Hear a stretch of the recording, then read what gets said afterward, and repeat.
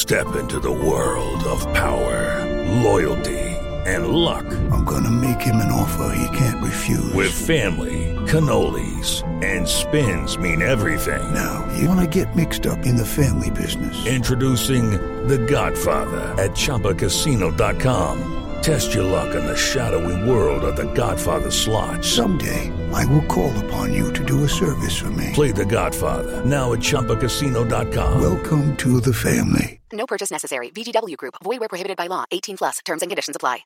With the Lucky Land Slots, you can get lucky just about anywhere. This is your captain speaking. We've got clear runway and the weather's fine, but we're just going to circle up here a while and get lucky. No, nothing like that. It's just these cash prizes add up quick. So I suggest you sit back, keep your tray table upright, and start getting lucky. Play for free at LuckyLandSlots.com. Are you feeling lucky? No purchase necessary. Void where prohibited by law. 18+ terms and conditions apply. See website for details. When you need mealtime inspiration, it's worth shopping Kroger, where you'll find over 30,000 mouth-watering choices that excite your inner foodie. And no matter what tasty choice you make, you'll enjoy our everyday low prices, plus extra ways to save, like digital coupons worth over $600 each week. You can also save up to $1 off per gallon at the pump with fuel points. More savings and more inspiring flavors make shopping Kroger worth it every time. Kroger, fresh for everyone. Fuel restrictions apply. Hello and welcome to a new episode of Talking Snooker with Phil Haigh and Nick Metcalf. Once again talking about the game we all love. Phil, how are you? Sounds like you had a great day out of the cricket since we last spoke. Yeah, treated to a great day up in Leeds at Headingley, my old stomping ground. I was at uni. What a day for it as well. Perfect weather, great result for England. So yeah, that was nice. Had a few beers, saw my dad. Yeah, lovely day out. It's great. Thank you for asking. Not at all. Now, I'm going to bring the tone right down here, but only briefly, I promise you, because I've actually had a horrible few days. Unfortunately, I've tested positive for COVID, which has come as something of a shock. And I think more the timing than anything. I've just had my second vaccine. I was feeling particularly fatigued at the Open Championship. Put it down to just being a grueling kind of week, but then was pinged on Friday, started feeling worse, the classic COVID symptoms really, went for a test and it came back positive. So I have to say Monday, yesterday was horrendous. I really was very unwell, but I've been feeling better today and hopefully the vaccine's protecting me from the worst of it. I'm generally quite a private person. I thought about not recounting this news, but actually, I think sitting here with COVID and not saying that I have COVID would kind of feel absurd.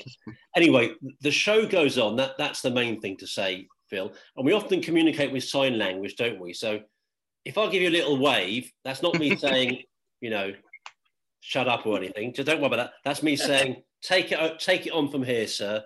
And you can finish it off on your own while I head back to Bedfordshire.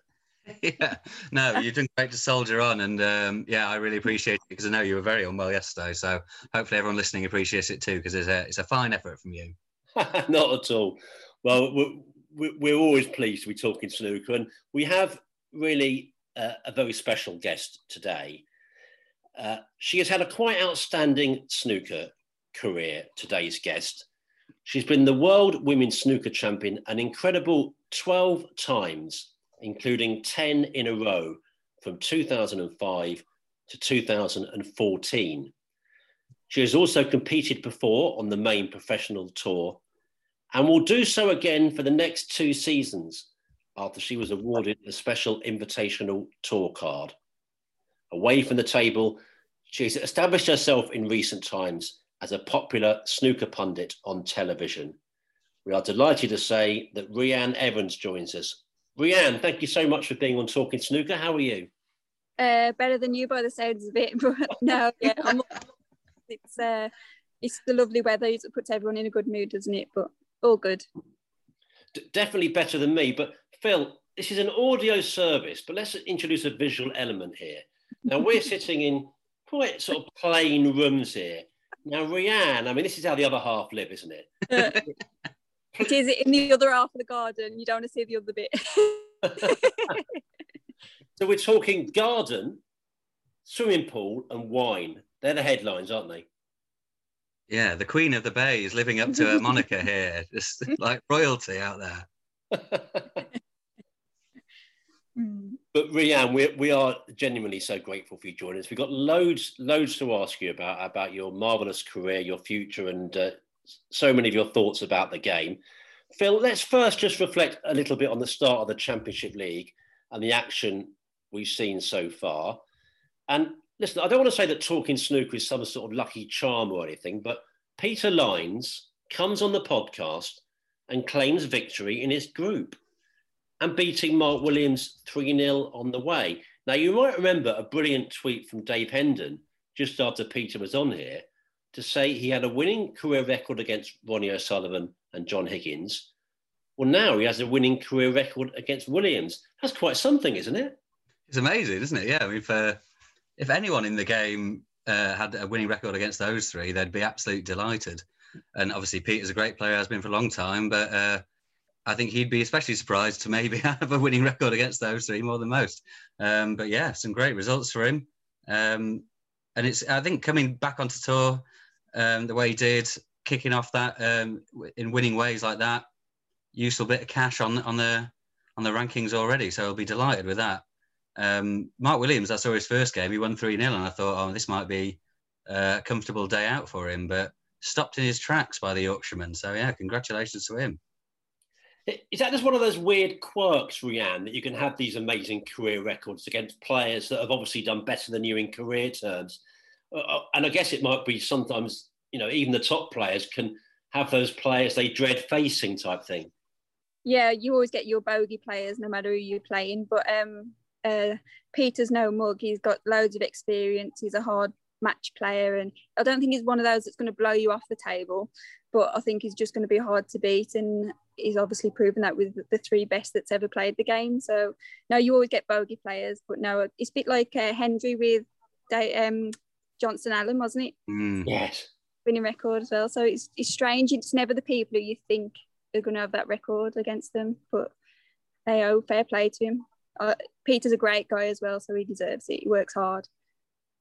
But yeah, we were going through the groups last week, and I said I thought some people who came through Q School would have a good chance because they've obviously been playing a lot more over summer.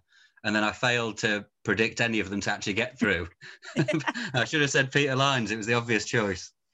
Yeah, definitely. But then we saw Ricky Walden winning all three of his matches to top his group against Oliver Brown, Alan Taylor and Nigel Bond. On Monday, we saw Ali Carter and Alex Ursenbacher top their groups. Again, Ali saying he's in a good place, Phil, like you've been saying, determined. It's going to be fascinating to see how he gets on this season. He's got the bit between his teeth, hasn't he? Yeah, it looks good, sounding good, play quite well. Ricky Walden before as well. I think the 3 wins out there was quite impressive. He was saying at the end of last season, he's playing as well as he ever has, which is something from someone who was world number 6 at one point. So he'll be one to look out for this season as well. There was an interesting thing in Carter's last match against Dale where he sort of smashed the pack because he'd already won the group. So he didn't care effectively. So obviously understandable. But I think the only dodgy thing in these group stages is that the rest of the 3 players are playing for more money where they finish in the group. So as much as it doesn't matter to Ali, and I understand that, you know, the other guys trying to finish above Dominic, who Ali was playing, they're not going to be that happy to see him just sort of smashing the balls around. That's the only thing I'd say about that. But I saw him tweet that earlier. He said he didn't see the fuss and he might do it again. So we'll see. But Reanne, there seems to be so much sort of talk generally about the break now, whether it's Mark Williams playing the safety one, players sort of playing funny ones. I mean, is it just a kind of trend we're going through at the moment that people are sort of messing around with that particular shot? Yeah, especially with Willow. He doesn't care, does he? He'll play any shot to play when to, but he's so good to watch. But no, I don't like that break off. I just think the normal break off's fine. You just have to play it better, basically. But no, in general, anyone can play any shot they want at any time for me. No matter if it's smash them open or roll up to them, it's their choice. They're at the table. It's their game, isn't it? We just have to, as opponent or viewers, just have to put up with it and say, right, go on to the next one then. But I did see Willow tweet about Carter's break off and said this is why we shouldn't have groups. And I thought, yeah, it's a good point, because as Phil said, there's other people involved and it could upset their ranking in the group stages. But at the end of the day, it's up to them to do better, to try and finish higher beforehand. So again, it's catch-22, isn't it? It's like, can they play all their own shots, or do they have to think about others as well? And that's the trouble with groups. You're always going to get something crop up in group stages.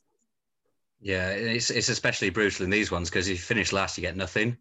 Yeah. So to go and I don't think that would have happened in this group. It wouldn't have affected it that way. But if you did leave, go home with nothing because someone was sort of not trying hardest in the last game, it would be hard to take. Yeah, definitely. That's why. Well, luckily, it didn't mean anything. Maybe that's what he meant by a dead rubber. He knew it wasn't going to mean anything. Maybe that's why he done it. Yeah. So fair to him. I was wondering about these breaks that, as Nick said, it sort of seems to happen a lot more. I don't know if that was all because, or partly because of everything happening behind closed doors. And I don't know if players would have been so keen to sort of roll up behind the pack if there was a full crowd watching and to maybe see the response they would have got from the crowd. But because they spent a season playing with no audience, they sort of feel freer to try things out, maybe. Yeah, that's possible because there's a lot gone on that we think may not have happened if there was crowds during the last year or so, and like people winning events or results going certain ways and the way they're playing. But at the end of the day, you're playing there to win. I always enter something knowing I want to try and play my best as I can and win. And I'd say 99% of the players are all like that anyway. But as you say, it could affect it. As you never know by the reaction. It could be, oh, I can't play that one again. They didn't like that one. But I don't think Willow would care if they liked it or not, would it? Oh, true, yeah.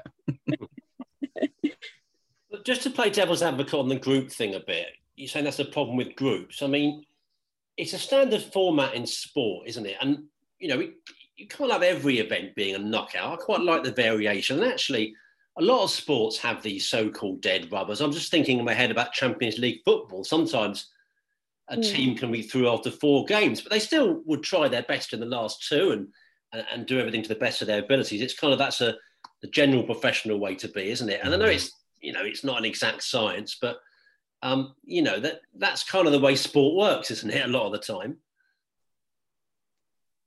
Yeah, I mean, it's tricky. I think the Champions League example is, I suppose there's so much money on the line and they can get in the Europa League and stuff.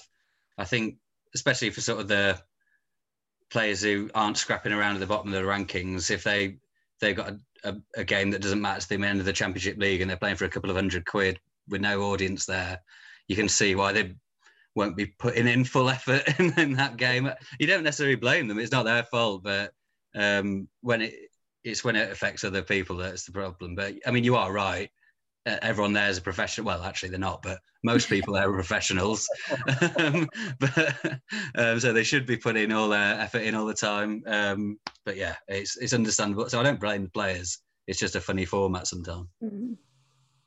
And I just think it's not having it regular in our sport. And I think that's why it crops up so much when people say, oh, well, a little bit negative talk, isn't it, about group stages and things. Mm-hmm. And plus just being like, is it first to 3? Is it best of 4 or something like that? Best of 4, yeah. Yeah, because I haven't seen much of it recently. But I just think because it's not played in our sport so much, I think people see it as a negative. But obviously, if it was played more, they'd just take it in the stride, wouldn't they? It's just another day at the office, basically. Mm. Phil, can you just mark the time down? It's 9:30 on a Tuesday evening in July, and I just compared the Champions League football to the Championship League snooker. Just goes to show that COVID can affect you in kind of weird ways. Let's move on to today.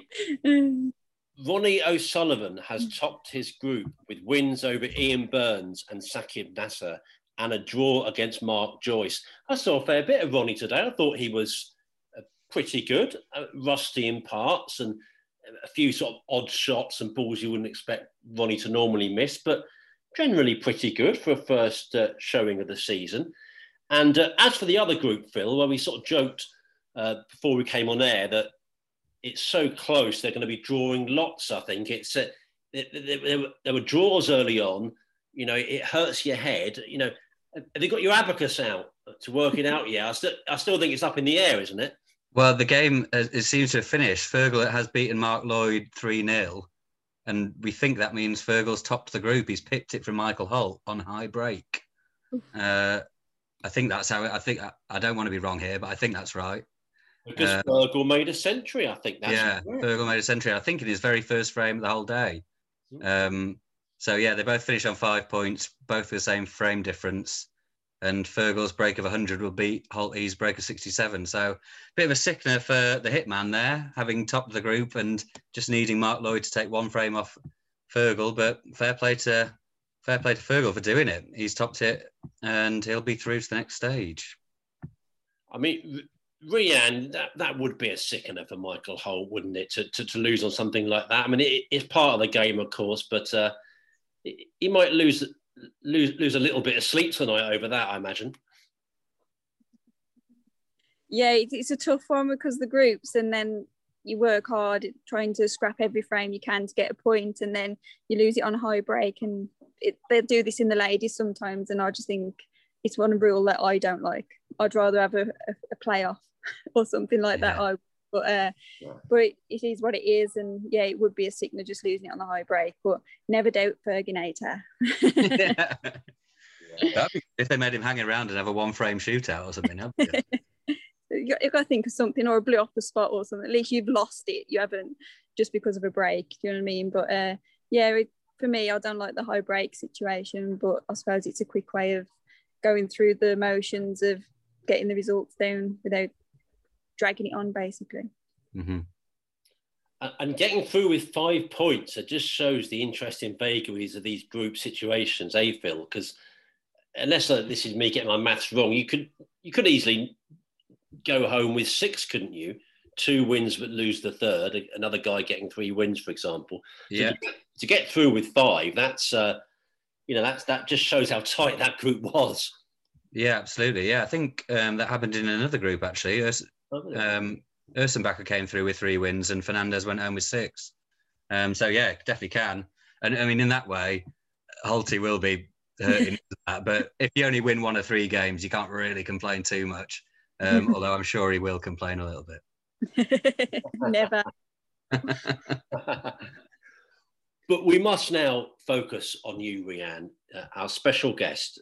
And as I say, we have so much to ask you about. But first of all, let's make it as topical as possible. The Championship League, your first appearance of the season, in the same group as Tom Ford, Simon Lichtenberg and Simon Blackwell on Thursday. How are you looking forward to it? And are the nerves starting to kick in yet? I'm actually really looking forward to it. Obviously, working with Chris Henry a little bit. I haven't worked with him so much during the little break, but done a few lessons before and just shown me a few things to work on, a new perspective on new routines to try, so it keeps you interested in trying to improve yourself. And I can see little targets that I'm getting now, so I can see an improvement on the practice table. It's just taking it to the match table, especially like a new season, but as a professional now. So now I'm really looking forward to it. I just wish it was when it was a little bit cooler outside, so I can enjoy the sun a bit longer. But no, I can't have everything, I suppose. But no, I'm really looking forward to it. Yeah, it's not snooker weather, really, is it? I think I saw you on Instagram or something, and practice must be hard work in this heat. Oh, definitely. Practice on your own is bad enough, but practicing on your own in 30-degree heat, it was tough going. But I try and sneak a couple of rays in at the end of the afternoon. Yeah. You mentioned you work with Chris there. That's been going on for a little while now, hasn't it? But obviously he had a great World Championship with Sean and Mark in the final. What does he sort of bring to the table? It just showed me a new way of looking at what I'm doing. Well, before I was thinking that I was putting side on everything, was actually I was just aiming wrong. Right. So I've got to train my eyes to see my way of seeing, basically, and obviously train it all to come back in. But it's just things that you can't see. You think, well, that can't be the problem then because I can't see it. But obviously having someone in your corner who knows what they're on about as well. And I really like him as well, and I trust him, so we get on.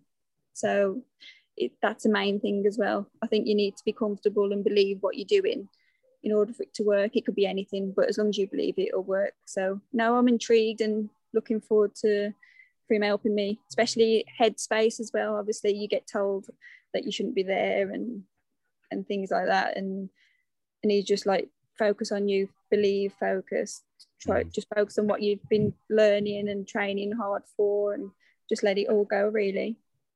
Cool. And do you think that's, you talk about the slide there and about you've been aiming wrong, is that something that you think might have come into your game recently, or might have you been doing it for a few years and not realised? I'd be interested to find out a bit more about that. I just think, especially if no one's in your corner in that respect, like at the table with you, knowing what you do, I think it can creep in and it'll probably get worse and worse over the years. So the longer you leave anything, it's going to get worse. So you then, perhaps that's why I thought I might have been playing with side, because then you try and overcompensate for it. So it's just training routine, especially with the balls as well, because he doesn't have to really be there for me to see it, because you can see it with the balls yourself. So you believe it straight away because you can see it firsthand. So yeah, it's just remembering to do it and see if I can do it under pressure, basically. So that's his the balls, not just balls, isn't it? No, the balls, not his balls, the balls. So explain that there. They're sort of big, like it's his own sort of training aid thing, isn't it? Yeah, they're just ever so slightly like lighter. They feel like ping pong balls actually, and they've got a very light weight in them and everything, but it just exaggerates what you're doing wrong so you can see what you're doing. So obviously when you hit a normal snooker ball, it's heavier, so it's not going to do as much as what these balls say, but it's just going to make you more accurate in the long run, as long as you keep doing the right things, basically. Yeah, it's clever. It sounds like that's going to be invaluable work for you. I'm just wondering, are you glad it's a bit more of a low-key event to start the season? I mean, the Championship League still has its value, of course, but it's not the bells and whistles of a really big ranking event. Do you think that will suit you? I'm hoping, because I was talking to someone the other day about it, and I was saying I think I'm glad that it's just the league situation, but it's a not a big event, so not many people are that into it, because you see a lot of moaning, I don't like this format or anything like that, and it's not on mainstream TV.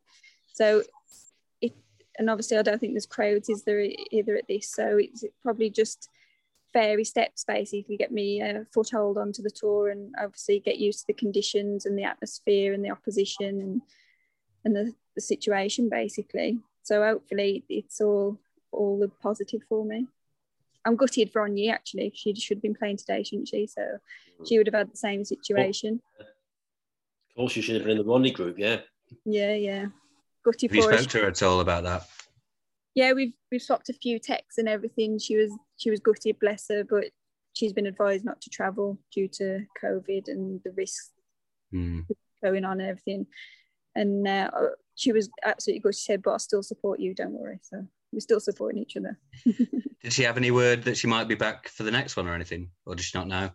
I don't think she knows at the moment. I think they're just playing it by ear. Hopefully she can get across and just settle down here, find somewhere where to stay for a few months, get settled in. Because you've got a big chance. We've been given a big opportunity for us. It was news when we received the news, and obviously for women's snooker in the future to be given a spot. So it's we want to make the most of it. Do you know what I mean? It's not every day we've got this chance. So she's a little bit gutted, bless her. Yeah, absolutely. And have you played any of those three guys before that are in your group?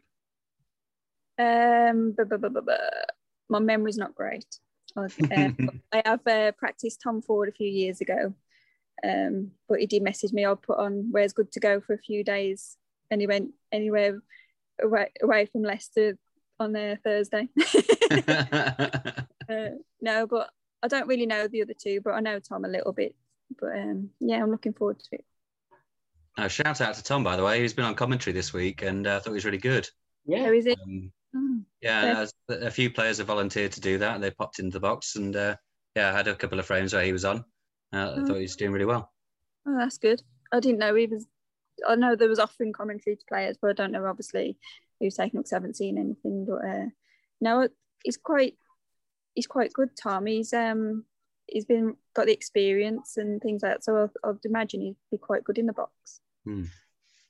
Yeah, he had quite a nice, gentle style about him. He seemed to do quite a lot of today, actually. And I didn't actually hear him on the match, but I think Peter Lyons has been doing some as well, because I saw a clip online where he was talking. So I think he was doing it as well. So it's nice to have that shared around, isn't it? And to get a different perspective. And we'll talk a lot more about your punditry work later, Reanne. But you mentioned about the big opportunity you've been given. I mean, it must have been a very proud moment for you and on ye, but you're obviously the one here at the moment talking to us. Must have been a very proud moment for you to be given that special invitational tour card. Yeah, definitely. I've been fighting this battle for quite a few years now, and it just felt like we was banging our head against a brick wall. We just wanted more opportunities for women, more youngsters to play and have a light at the end of the tunnel, so I can be proud, because we got a women's tour, but you're not classed as anything. We didn't know it was used as a progression tour. We just thought we were just a women's tour. So we didn't expect this news to come along. So when we did, me and Anya was both shocked. We both texted. She said she burned a tea and I nearly crashed my car. So it was that. But as I say, we've been trying to fight for women's snooker for so many years, even to have the world champion or just something just to promote women's snooker. Instead of like a tour card, I was saying just first top-up choice or something like that, top 2 women or something like that. But this is fantastic, because hopefully it's set in stone now that it's going to continue for years to come. And obviously likes of Bex, Mink, Maria and all those will all have an opportunity to fight for that spot as well now. And are you intending to carry on playing on the women's tour as well? That's still available to you, isn't it? Yeah, they still want us to play, and I'm thankful that as well, because we want to support it. We have done for all these years. We don't want to stop supporting it. I think at the moment a couple look like they might clash the dates. Hopefully not many will, and then we can play in as many as we can. Mm-hmm. And we spoke about this recently after the announcement came out, and there was always going to be sort of negative comments. There always are about everything, aren't there? But I think, were you sort of taken aback a bit by some of that? I knew it was going to come, to be honest. I get it without that announcement, so I get it every day at some point. But you just got to use it, try and ignore it, basically. I was taken back by some comments because I know them. But in general, I just think that's your opinion. At the end of the day, we're the ones playing snooker. We've been given the opportunity. We're very grateful. And hopefully we can spur snooker on in general around the world, especially for women as well. So I just think try and use it to your advantage, basically. Mm-hmm. And certainly it seemed like the positives outweighed the negatives. I don't know if we were talking actually before you came on that Alan McManus did a very nice speech at one tournament. I can't remember which one it was though, but it was a very passionate speech. It was great. And I think that was the prevailing attitude rather than negativity. Yeah, definitely. I've obviously known him throughout the years on and off, and then doing a little bit of work with him as well. I've got to know him, and he still calls me Reanne though. No, he was just a really nice man. He's so positive. He's anything that makes anything good in the sport he's up for. He's not negative at all. And I think what he said was actually spot on. And coming from someone back in the day who played all them years ago, to know how the sport is changing and still agree with it, I think it's amazing. Yeah, he's a very progressive character, actually, Alan. We've certainly found that in our dealings with him. Phil and I mentioned that a few times, and a delightful man as well. Now, I have to ask you this. Do you think that people have genuine qualms about the decision to give you an on-ye tour card and the fact that the Women's World Snooker Tour will act as a qualifying tour for the main circuit in the future? Or do you think that there are some people in snooker that are just plain sexist? I think a bit of everything.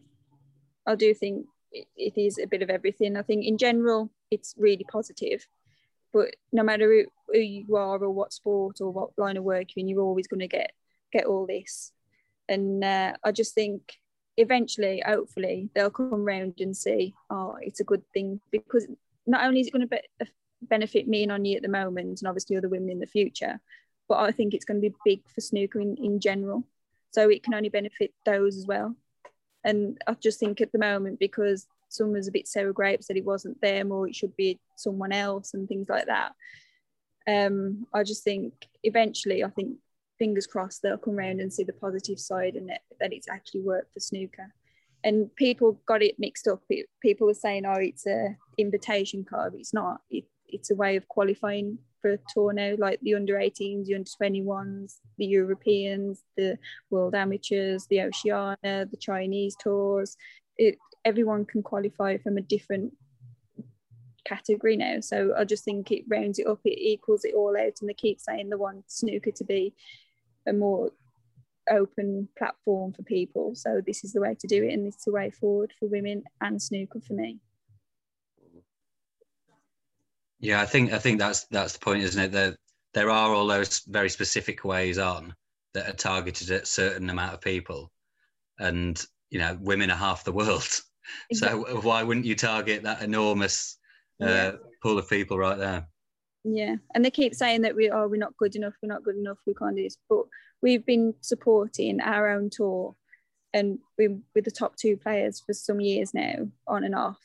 So we're like, we need that next step. We need something to push us. Do you know what I mean?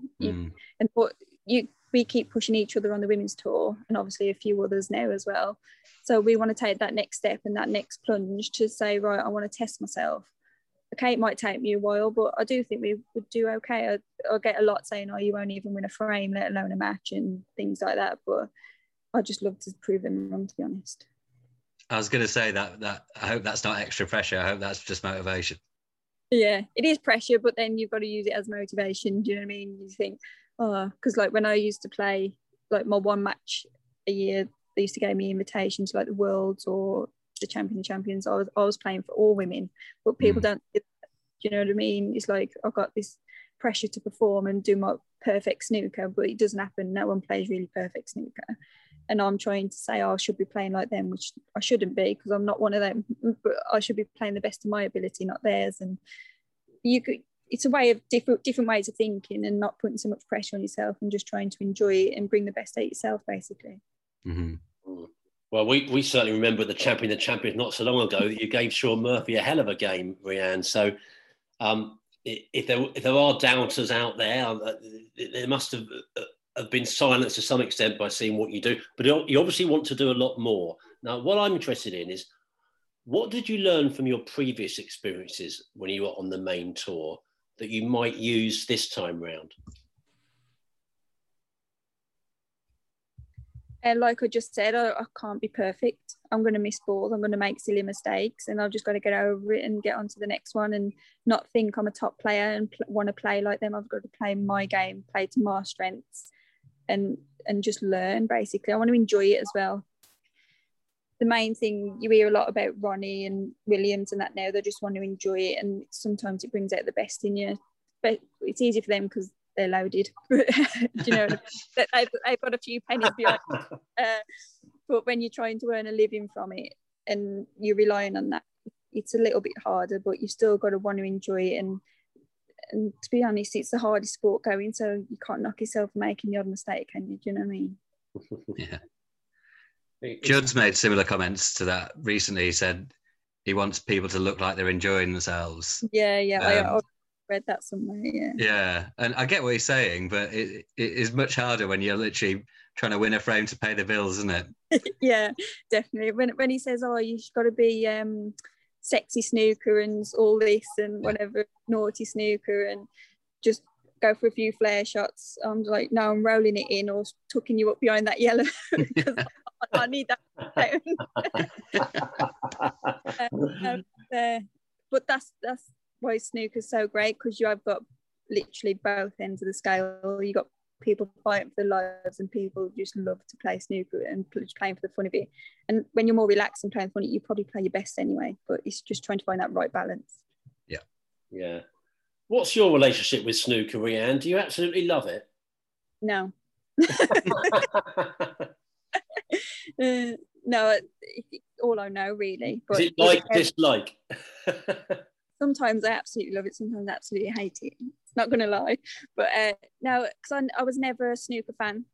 I never wanted to snooker, so I've never had that geek snooker inside me sort of thing. Like, I want to, so when you're young and you're playing, I never had that. And you want to be like Hendry or someone when you're playing, pretending you're them at the World Championships and that. I never done that because I never wanted to play snooker, and I just sort of played because my brother played, and then entered some leagues and then got the forms for the World Championships, entered and got to the semi-finals and got to play at the Crucible. So I was like, okay, I'm okay at this. I should carry on. And then that's it. I haven't looked back since. So, but obviously you do. I do love it really deep down, I think.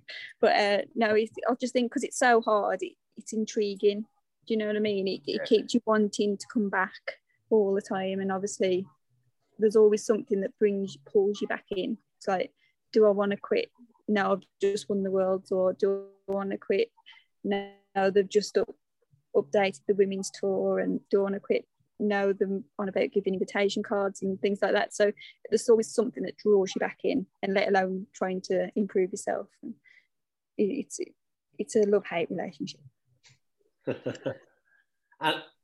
And where do you stand on the kind of state of the game? I know this is you could talk forever probably about this, but the comments that Judd made to Phil Haig earlier in the year about maybe the game needing to modernise a bit and maybe stuck in the past. Some people within the game are always focusing on nostalgia. Did you recognise the game in some of that, or do you think Judd went too far? What was your view on that? I think he had a little bit of a point, but why lose the history? That's what snooker's there for. The World Championships is known before all the history at the Crucible. Do you know what I mean? So why would you want to lose that? You can update it and adapt it for definite, but I just think you need to find a good balance. And when he says you got the shootout, he never enters it, which is a new fun format. He doesn't enter it. So I'm just like, well, if you want new things, you got to enter it. If they put it on the plate for you, do you know what I mean? But I just think in general, I think he did have some good ideas and things like that. I think doing the different commentary in the box with all new players, and I think it adds that bit of fresh air to it, keeps people interested. And obviously you got one frame shootout, you got short formats, you've got long formats, you've got the whole suit situation, you've got shirts, you've got polos. I think there's not much you could really change with snooker, I don't think, in my eyes. But I'm looking forward to see what they do in the future. Maybe it could come along, but in general, I just think it's not that as bad as what he made it out to be, basically. I'd be interested to hear your view on the dress code from a woman's point of view, because I suppose you near enough have to wear a suit as well, but that must feel even more unnatural for you guys. Yeah, definitely.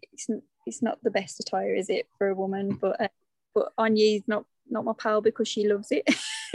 I don't like she loves it. So no, I just think maybe women shouldn't have to wear a bow tie. They can have a little bit of an open neck, make it a little bit more feminine, and obviously you can change the colours up a little bit to make it a little bit more feminine. But in general, I don't think there's much you could change though for it to adapt to it. I'm not sure. I have to come up with some design ideas, I think. But and say you got polos, but then that's not feminine either, is it? So I think you just got to try and adapt your style to it, I think. Are the rules in the rule book the same for men and women, or are they sort of slightly tweaked? No, I think they're the same. I think, but when I did play at the Champions, they did relax the rule because I was a woman, I think, and said, "Oh, it looks better if you don't wear a bow tie." And I don't know, from collar. And I don't think it looks bad. I think it looks better actually, but not sure what everyone else thinks. And I do struggle wearing a bow tie, to be honest. I feel a bit under pressure with it on and a bit restricted. So yeah, I'm not looking forward to the bow tie situation.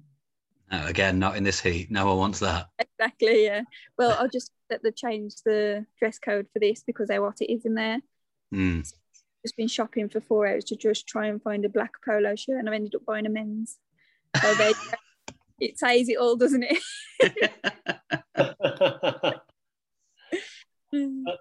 Just to go back a bit, actually, it's just come to me. Your brother, who I guess was a good player from what you say, you say you weren't into snooker. So what made you follow him? Because he did so much of it, and it's natural sometimes when a sibling does something. or did he ask you or persuade you? How did that happen? I was like his little shadow, basically. Followed him everywhere. But I've got two brothers, they're both regular century breakers, just that the middle one, he just wasn't as competitive. He was good, but he just didn't play many competitions, whereas Ryan used to go practicing everywhere and entering every competition he could and things like that. So, and I just wanted to be by his side, basically.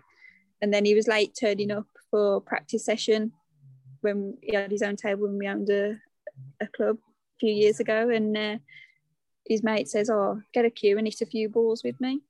So I done that, and then so went from there. Really had 20 odd my first effort, so I was like, okay, I can play a little bit.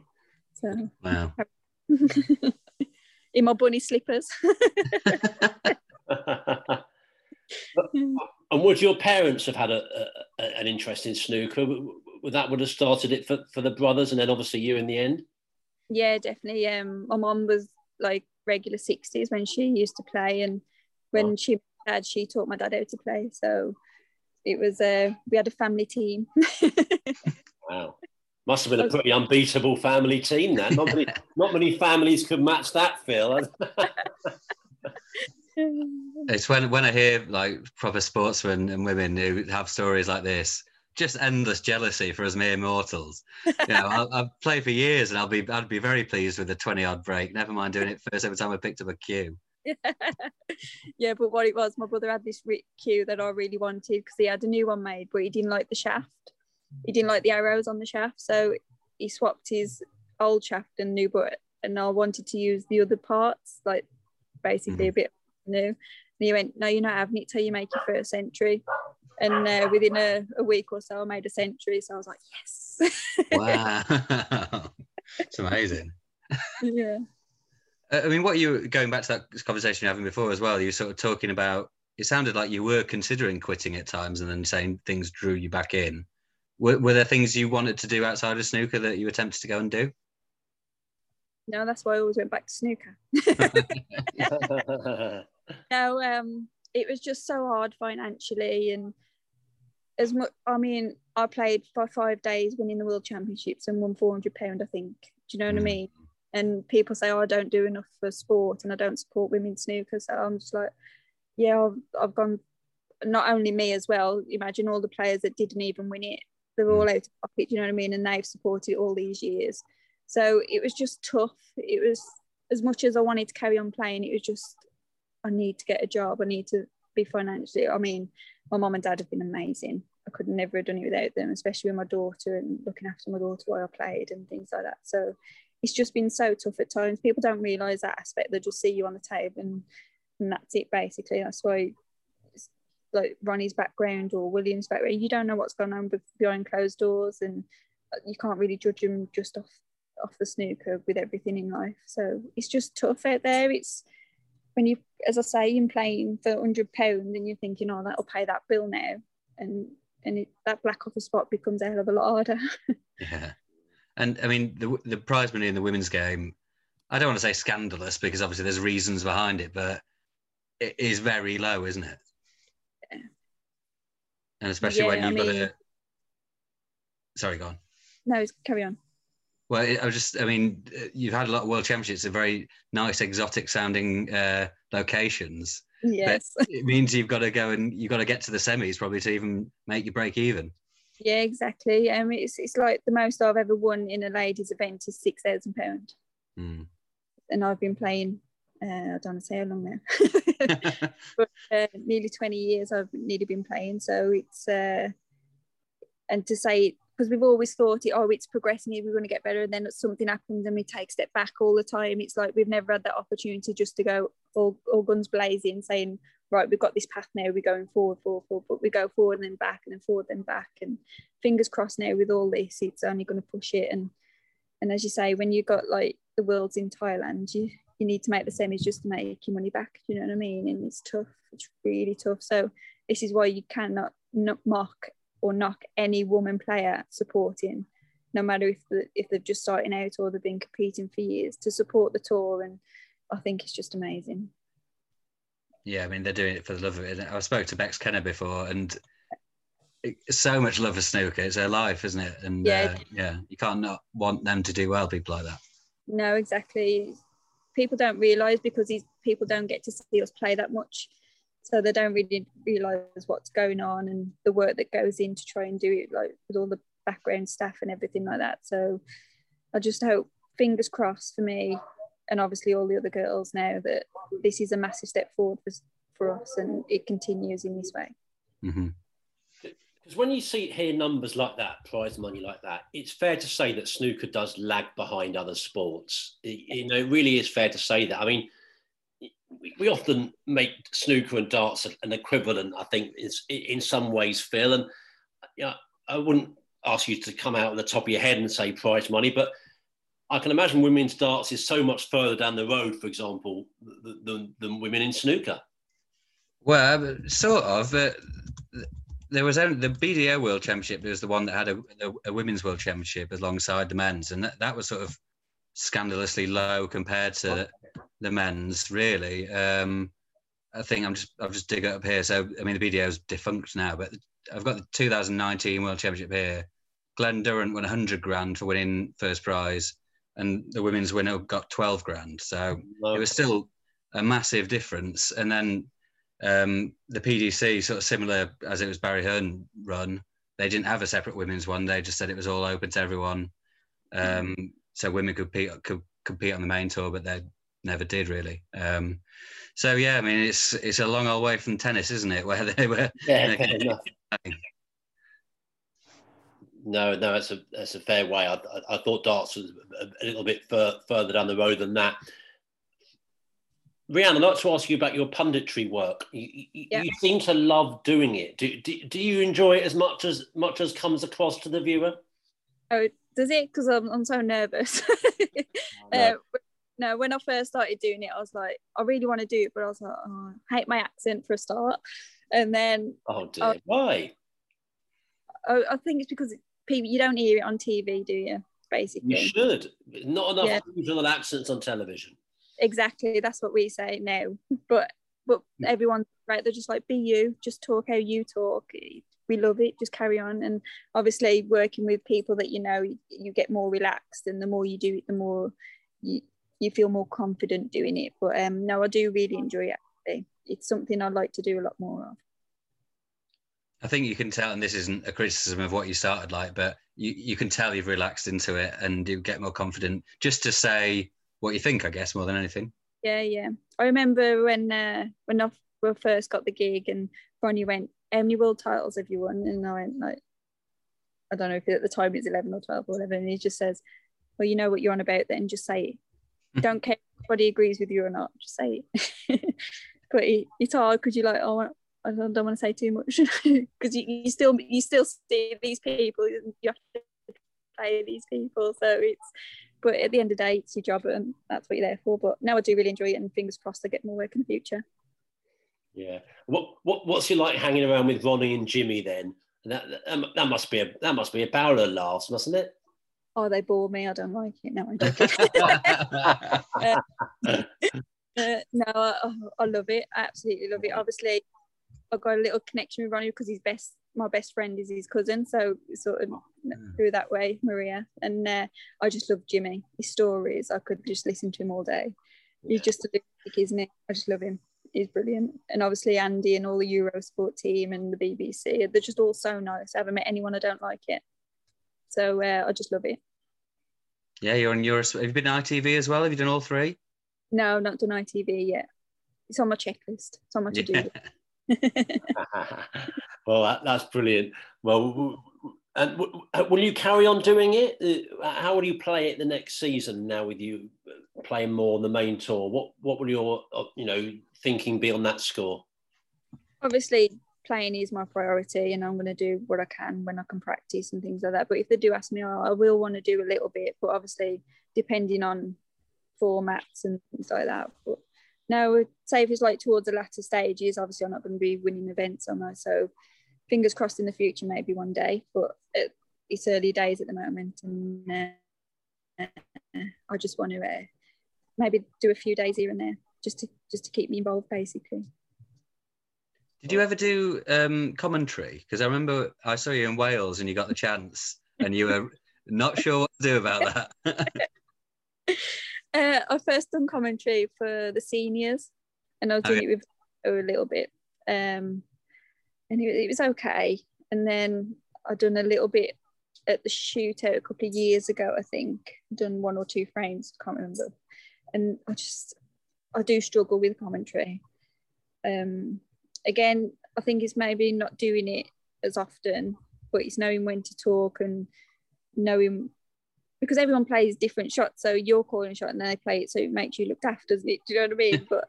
But not the only one, but it's just hard. And you think, oh, should I talk about this one now then? And then and then you see all the pros that have been doing it years and they're just rolling off the tongue, doing this, doing that, and the angle's totally different on the screen, you can see. So to me, I'm like, oh, that don't go, and he's like, oh, it flies in.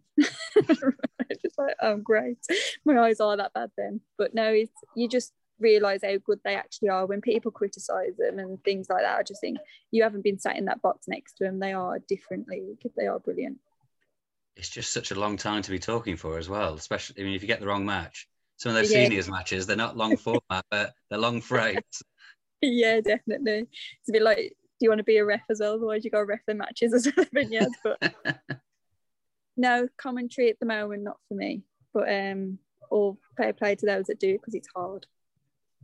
Yeah, we're blessed with some terrific commentators in snooker. We really are. Phil, should we move on to our questions from the listeners now, do you think? Absolutely, yeah. Let's do that. We've had some in, of course, for you, Reanne. And the first one comes from Paul Barnsley on email. Nick and Phil, delighted to learn the podcast will feature Black Country legend Reanne Evans. Oh, now this is an audio service, but a lovely double fist pump from Reanne there. Proud of where you are. Now that's why it's annoying when you say you don't like your accent, you see. Yeah. Just need more of it on TV and then I'll be all right. She's from just up the road from me, and I've followed her amazing career closely as a result. My question for Reanne is this. A few years ago, I remember Steve Davis claiming that women couldn't compete with men because, quotes, unquote, their brains were wired differently. Hopefully, the culture of the game has moved on significantly since then. But if Reanne was in charge of snooker for one day, what one further change would she make to the game to improve the opportunities for women players and to encourage more women to get involved in playing the game? Finally, please tell Reanne that in Bilston, we think she's Boston. Is that local lingo? It's Boston, yeah. We don't say that in Hackney very often. So what one further change would you make then to Reanne to improve the opportunities for women players and to encourage more women to get involved in playing the game? It's several. Give us as many as you want. Just supporting the women's tour. I think that's the main thing. It's getting it, people viewing it, getting it out there for people to see. Because if you don't see it, you don't believe it, so you don't know what's happening. So for me, when I started playing, I never knew there was a women's tour because I never saw it, never heard of it. So we just need to put it. And obviously you need backing, you need money, you need support. So for me, it's getting it shown. It hasn't got to be live on TV, but it can be streamed, it can be highlights, it could be something. Even played alongside the qualifiers at venues or something like that, just so even those watching the qualifiers can see it.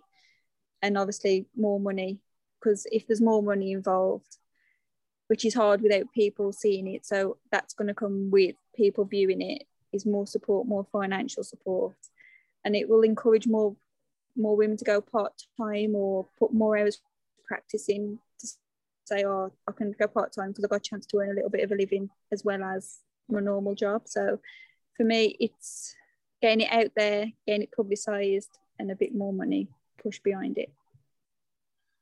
The comment from Steve Davis there about sort of what brains being wired differently sounds really bad, but actually I think I've spoken to you before, Reanne, and you've made not the same comment, but you said women can struggle to be, I think you said like as ruthless as men, or sort of, I don't know what to put words in your mouth because I can't remember the quote, but something like that. Yeah, definitely. I do think he's on the right path. But I just think we've got to work harder at that sort of side of things. I think we've got to train our brains to be thinking more selfish and more ruthless. And I think with Chris as well, I think that's where he could help me a lot, because he's a lot to do with the mental side as well.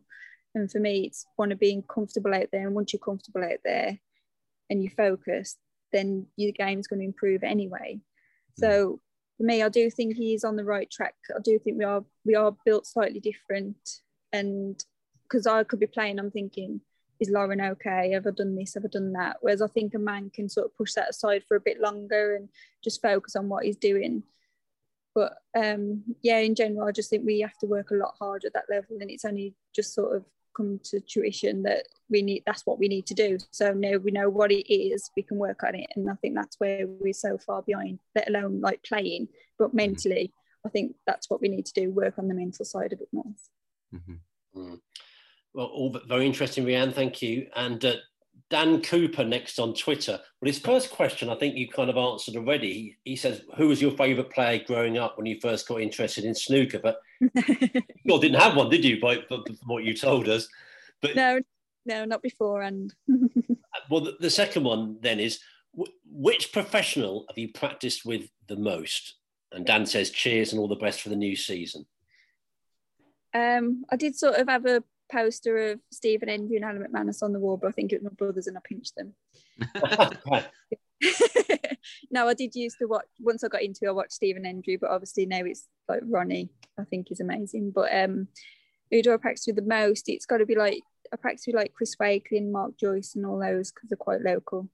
Played Tom Ford a couple of times and things like that. But yeah, I'm trying to get Jimmy down for a practice.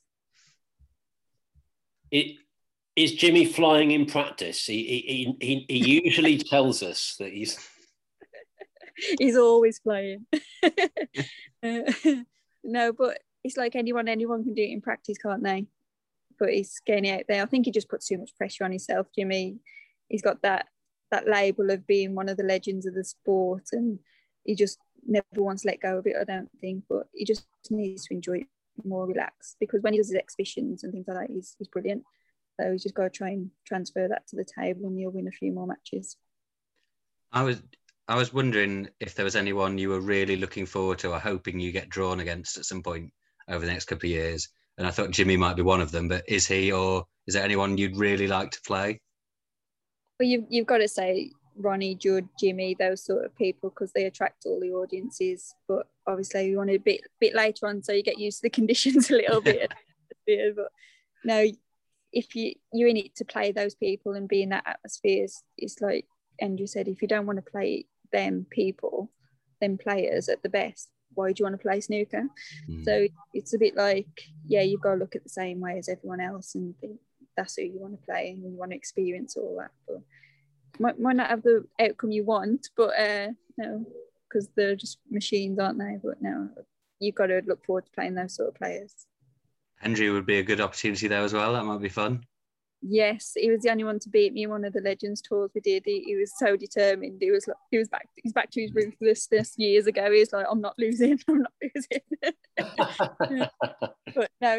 But doing those sort of Legends tours helped me. Playing all those legends in that atmosphere is what we sort of playing with crowds and match-like conditions. So hopefully we can do more of those as well, and it'll help me along my journey.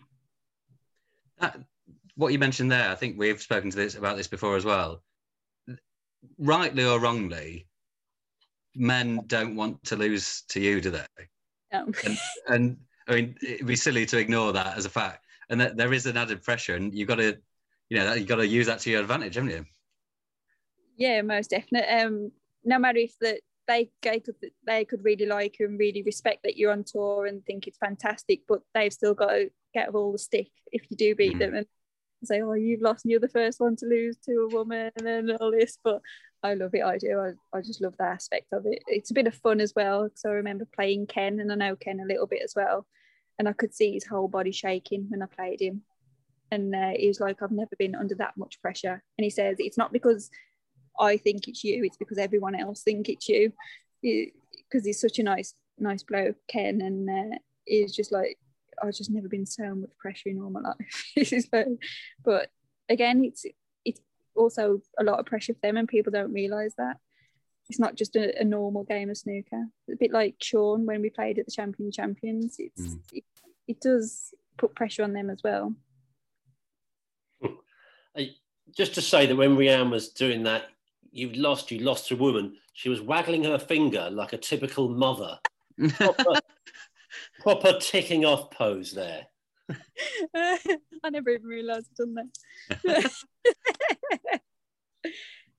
Next, Daniel on Twitter. What are your? We kind of already gone through this in some ways, but what are your main goals for the season? She asks. It's just to enjoy it, try and get the best out of my game. But obviously, being a new professional, you want to stay professional. So the aim is to, at the end of the 2 years, is still be professional, and that's what everyone aims for as a new professional, or just being back on tour and things like that. So the end goal, fingers crossed, would be still be professional in 2 years' time. Mm. And we got Michael Wright on Twitter from the Talking Balls pod. Thank you for contacting us, Michael. Similar question, what would you consider to be a successful season for 21-22? This next one, rather than looking across the 2 years, this next one coming. Obviously, you want to get some wins under your belt, and obviously the sooner you do that, the more comfortable you're going to be going on throughout the year. So it's just to get a couple of wins under my belt, really, and hopefully, even if I don't win, even if I put in a few good performances, you just want to play your best game, basically. But no, I'm very much like one of those, take it step by step and work on it, because at the minute I feel like I've gone back to doing a bit of learning about the game and my game with Chris, and new things to learn and focus on. So if I put them into practice, then I feel confident.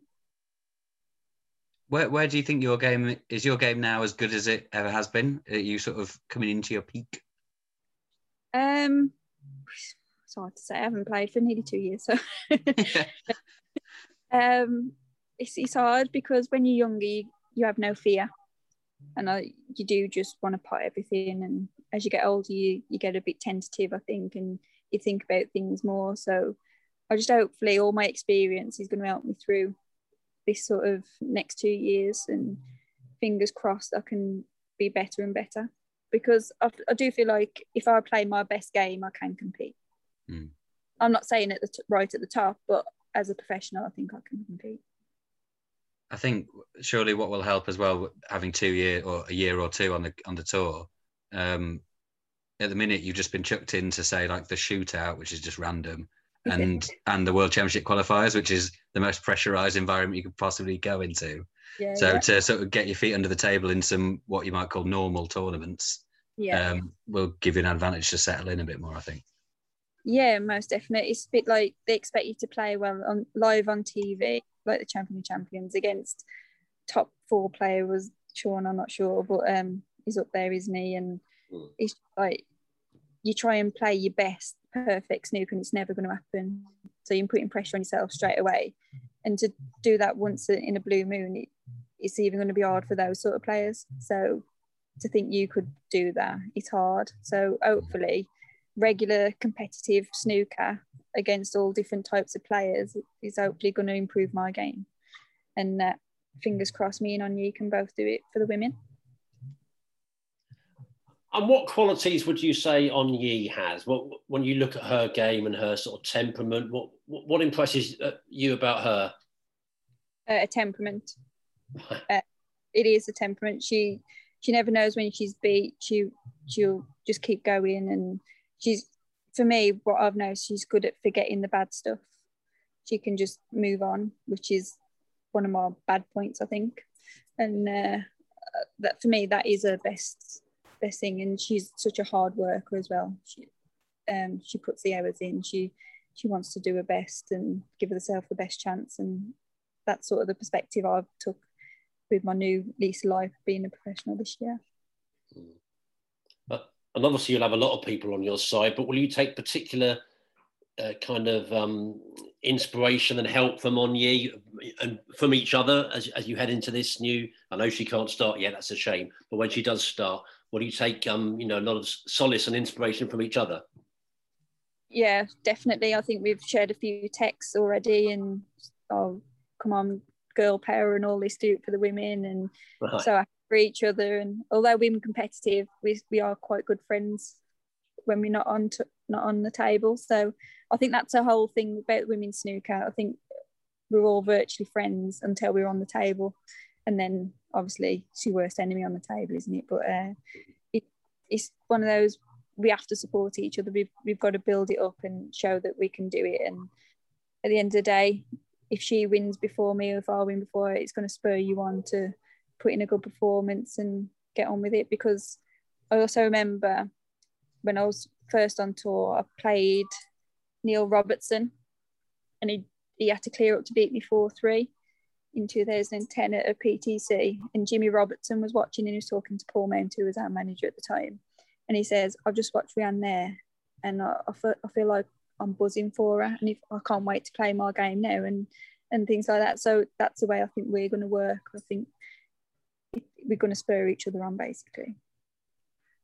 With these random draws at the British Open next month, you might even play each other. I know, yeah. How weird would that be? Yeah, it's quite possible, isn't it? But yeah, imagine if that had happened. It's a bit like Jimmy playing Hendry, you know. Yeah, that was incredible. Well, darkness has fallen in the garden there, Phil, which I think is a sign that maybe we should think about wrapping up. Have you got any more questions there, first of all, sir? I don't think I have any particular more here. I'm good. I've put a little tick next to all my notes, so all my boxes are ticked. Good. And Reanne, is there anything that you'd like to say that we haven't sort of touched upon that you think you'd like to sort of express or to say ahead of your new campaign? Basically, I just want to say thanks to everyone who supported me.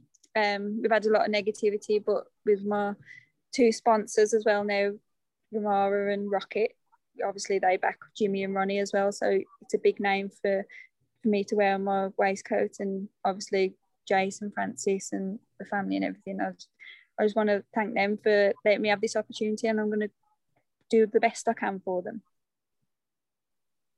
Well, that's smashing, and you've been a terrific guest, and we've really loved having you, and thank you so much. Will you come back and see us again one day, even when you're much more famous than you are now, perhaps? And if you say Boston again.